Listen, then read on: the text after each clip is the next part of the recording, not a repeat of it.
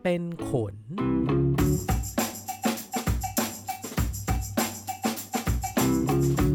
สวัสดีครับก็ต้อนรับเข้าสู่รายการตัวเป็นขนนะครับ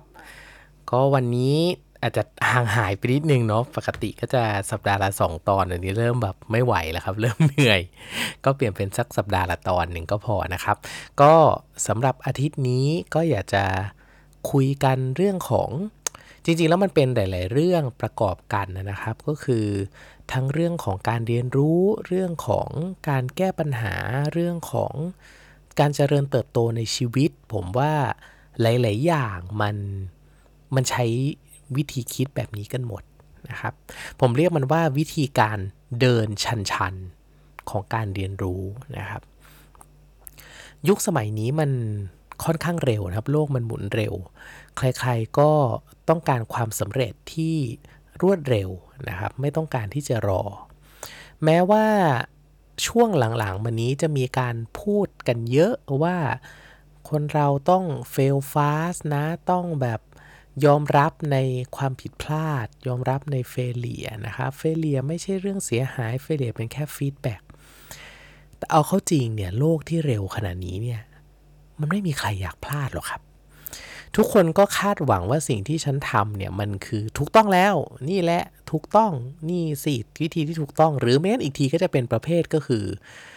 คิดเยอะคิดทบทวนศึกษาถามนู่นถามนี่ไปถามคนนั่นไปเช็คคนโน้อะไรอย่างนี้ไม่กล้าลงมือทำเพราะว่าอยากจะให้มันถูกเลยทีเดียวนะครับผมก็เลยสรุปบทเรียนมาว่าเป็นเหมือนกับข้อเตือนใจสำหรับคนรุ่นใหม่นะครับว่าผมก็มีมาให้3ข้อสั้นๆแล้วว่าเฮ้ยแล้วจริงๆแล้วเนี่ยการเรียนรู้ไม่ว่าจะเรื่องต่างๆหรือแม้แต่การเผชิญหน้ากับอุปสรรคในยุคสมัยนี้หรือการเจริญเติบโตในยุคสมัยนี้เนี่ยมัน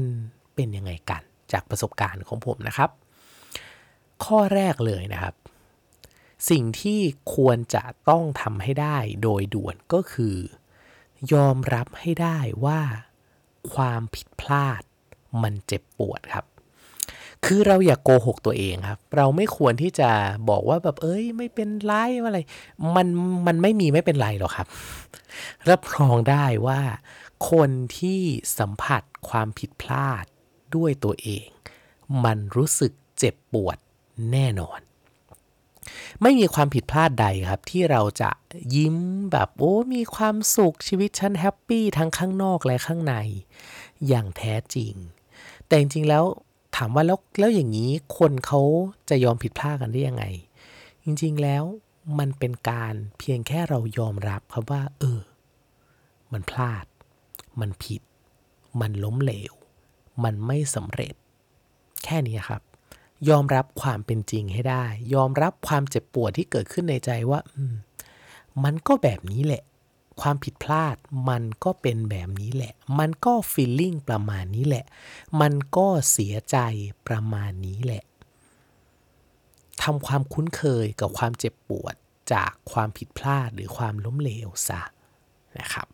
นี่คือข้อที่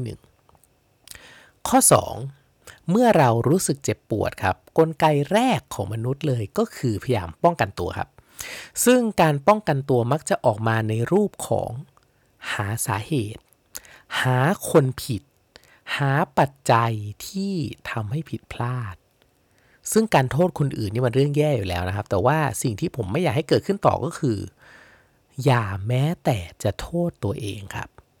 แต่ให้เรียนรู้กับตัวเองให้เยอะที่สุดความหมายคือว่าการที่เราจะมาหาคนผิดหาที่ผิดหาสิ่งผิดเนี่ยจริงๆแล้วมันก็คือขั้นตอนหนึ่งของการหาสาเหตุครับอันนี้ผมไม่เถียงแต่ว่าเมื่อเรารู้แล้ว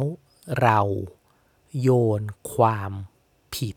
ไปให้สิ่งนั้นหรือเราคิดลบต่อบุคคลนั้นเหตุการณ์นั้นหรือสิ่งนั้นหรือแม้แต่ตัวเราเองไปด้วยหรือเปล่านี่คือเรื่องที่ต้องระวังการหาสาเหตุเป็นสิ่งที่ควรทำแต่การพุ่งความคิดทางด้านลบไปหาสิ่งนั้น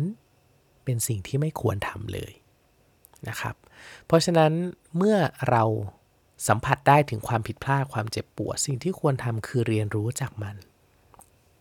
เรียนรู้ว่าเกิดขึ้นได้อย่างไรเกิดขึ้นได้อย่างไรเนี่ยให้มองในมุมของตัวเองนะครับว่ามีสิ่งใดที่เราไม่ได้คิดหรือเราไม่ได้สังเกตระหว่างที่เรากำลังลงมือทำไอ้นี่แหละคือเรื่องที่เราควรจะเอามาคิดเอามาทบทวนนะครับว่าจริงๆแล้วแบบมันมีสัญญาณอะไรบอกเราก่อนไหมจริงๆแล้วมีอะไรที่เราหลงลืมไปหรือว่าลืมคิดลืมพิจารณาหรือเปล่าเรียนรู้จากเรื่องนั้นจดจำเอาไว้แล้วก็นำมาปรับใช้เพราะจริงๆแล้วการที่เราคิดทบทวนแล้วก็หาจุดปรับปรุงสำหรับตัวเองเนี่ยมันเป็นการฝึกสร้างพลังบวกรวมถึงการฝึกความคิดของเราด้วยเพราะว่าคนเราน้อยครั้งมากครับที่จะกลับมานั่งทบทวนจริงๆจังๆโดยเฉพาะกับตัวเองว่ามันเกิดอะไรขึ้นและเราพอจะแก้อะไรได้บ้างหรือเปล่านะครับนี่คือข้อแนะนำที่2อย่าโทษใครแม้แต่ตัวเองแต่จงเรียนรู้ให้เยอะๆแล้วข้อสุดท้ายนะครับก็คือสรุปสิ่งที่เรียนรู้ได้กับตัวเองแล้วแก้มือใหม่ไปเรื่อยๆเพราะว่าแม้จะเรียนรู้จากความผิดพลาดจากความล้มเหลวนะครับแล้วถ้าเราไม่ทดสอบสิ่งที่เราเรียนรู้เนี่ยเราก็ไม่รู้นะว่าสิ่งที่เราเรียนรู้มันถูกหรือเปล่าว่าแนวคิดในการแก้ปัญหาในการป้องกันในการที่จะทำให้มันถูกต้องหรือทำให้มันสำเร็จเนี่ยเราได้เรียนรู้จริงๆหรือไม่และการเรียนรู้ของเราเพียงพอที่จะทำให้สำเร็จในเรื่องนั้นๆแล้วหรือไม่เราไม่มีทางรู้เลยครับถ้าเราไม่ลองลงมือทำอีกรอบจริงๆไม่ต้องทำแบบเดิมเรื่องเดิมก็ได้แต่ว่าหาสถานการณ์ที่เหมือนเดิมแบบฝึกหัดที่เหมือนเดิมแล้วเราก็ลองเอาสิ่งที่เรียนรู้มาปรับใช้ปรับไปเรื่อยๆนี่คือการเรียนรู้ครับมันถึงได้บอกว่ามันเป็นทางเดินที่ชันเพราะว่ามันลองผิดลองถูกจริงๆจะบอกว่าลองผิดลองถูกก็ไม่เชิงแต่เรียกว่าเราพัฒนาให้ดีขึ้นเรื่อยๆทีละขั้นทีละตอนเพราะบางครั้งเราอาจจะเจอความผิดพลาดในจุดหนึ่งเราแก้ไขได้เราแก้ตัวได้เราปรับเปลี่ยนวิธีการในครั้งใหม่แต่เราก็อาจจะไปเจอจุดอื่นก็ได้ดังนั้นเราจำเป็นจะต้องเรียนรู้ไปเรื่อยๆจริงๆไม่สิ้นสุดนะครับแล้ววันหนึ่งความสำเร็จมันก็จะมาถึงฟังอย่างนี้ดูแล้วชีวิตดูดาร์กและดูหดหู่ขึ้นเยอะนะครับเพราะว่าจริงๆแล้วคนเรากว่าจะประสบความสำเร็จได้เนี่ยมันต้องเจออุปสรรคและเจอความผิดพลาดหรือความล้มเหลวเนี่ยหลายครั้งพอสมควรตั้งแต่ระดับเล็กๆไปจนถึงระดับใหญ่ๆแต่อันเนี้ยมันคือเรื่องจริงเพราะว่ามันไม่มีใครหรอกครับที่เก่งมาตั้งแต่เกิดที่รู้ทุกอย่างตั้งแต่ครั้งแรกที่ทำถูกทุกเรื่องตั้งแต่วันแรกว่าควรจะทำยังไงบางคนก็จะบอกว่า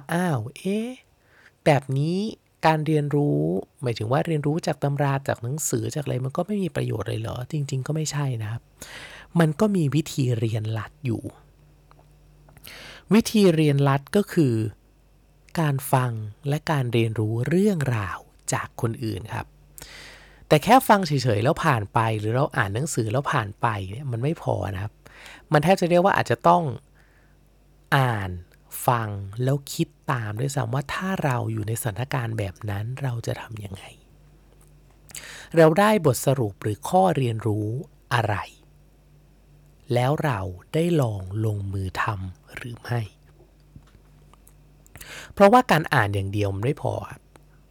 มันมีอะไรบางอย่างที่หนังสืออาจจะไม่ได้เขียนหรือเขียนไม่ได้บรรยายไม่ได้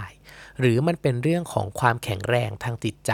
ที่เราจะฟันฝ่าอุปสรรคหรือแก้ปัญหาต่างๆหรือแม้แต่เรื่องของสติสมาธิและความนิ่งในการประเมินสถานการณ์และแก้ปัญหาก็มีหลายๆปัจจัยไม่มีอะไรที่จะการันตีได้ว่าเราจะสำเร็จถ้าเราไม่เคยลงมือทำและลงมือทดสอบสิ่งที่เรียนรู้จริงๆเพราะท้ายที่สุดแล้วทุกคนมีเวลาเท่ากันครับแต่เราจะใช้เวลาในการเรียนรู้ได้มากน้อยแค่ไหนเรียนรู้จากวิธีการอะไรให้ได้ประโยชน์กับเรามากที่สุดอันนี้ขึ้นอยู่กับตัวเราเพราะการอ่านเยอะ ก็ไม่ได้แปลว่าจะทำได้สำเร็จเสมอไปแต่การลงมือทำเยอะๆทบทวนและเรียนรู้อย่างสม่ำเสมอแม้เส้นทางนี้มันอาจจะดูลำบากมันอาจจะดูเจ็บปวดแล้วก็สูงชันนะครับแต่ว่าถ้าเราเข้าใจตัวเราเองเราสั่งสมประสบการณ์การเรียนรู้ต่างๆอย่างน้อยที่สุดตัวเราเองเนี่ยแหละครับจะรู้แล้วว่าเรากำลังเดินหน้าไปเรื่อยๆแล้วความสำเร็จที่เราคาดหวังไว้มันก็จะมาถึงเราไม่ช้าก็เร็วแน่นอนครับขอบคุณที่ติดตามฟังนะครับสวัสดีครับทุกท่านสามารถติดตามได้ที่ Facebook Fanpage ตัวเป็นขนนะครับหรือว่าจะเป็นทาง SoundCloud หรือ Spotify หรือ Apple Podcast ก็ได้นะครับพิมพ์เซิร์ชว่าตัวเป็นขนถ้าใครอยากแนะนำอะไรหรือติชมอะไรก็สามารถที่จะ inbox มาได้ทุกช่องทางเลยนะครับขอบคุณครับ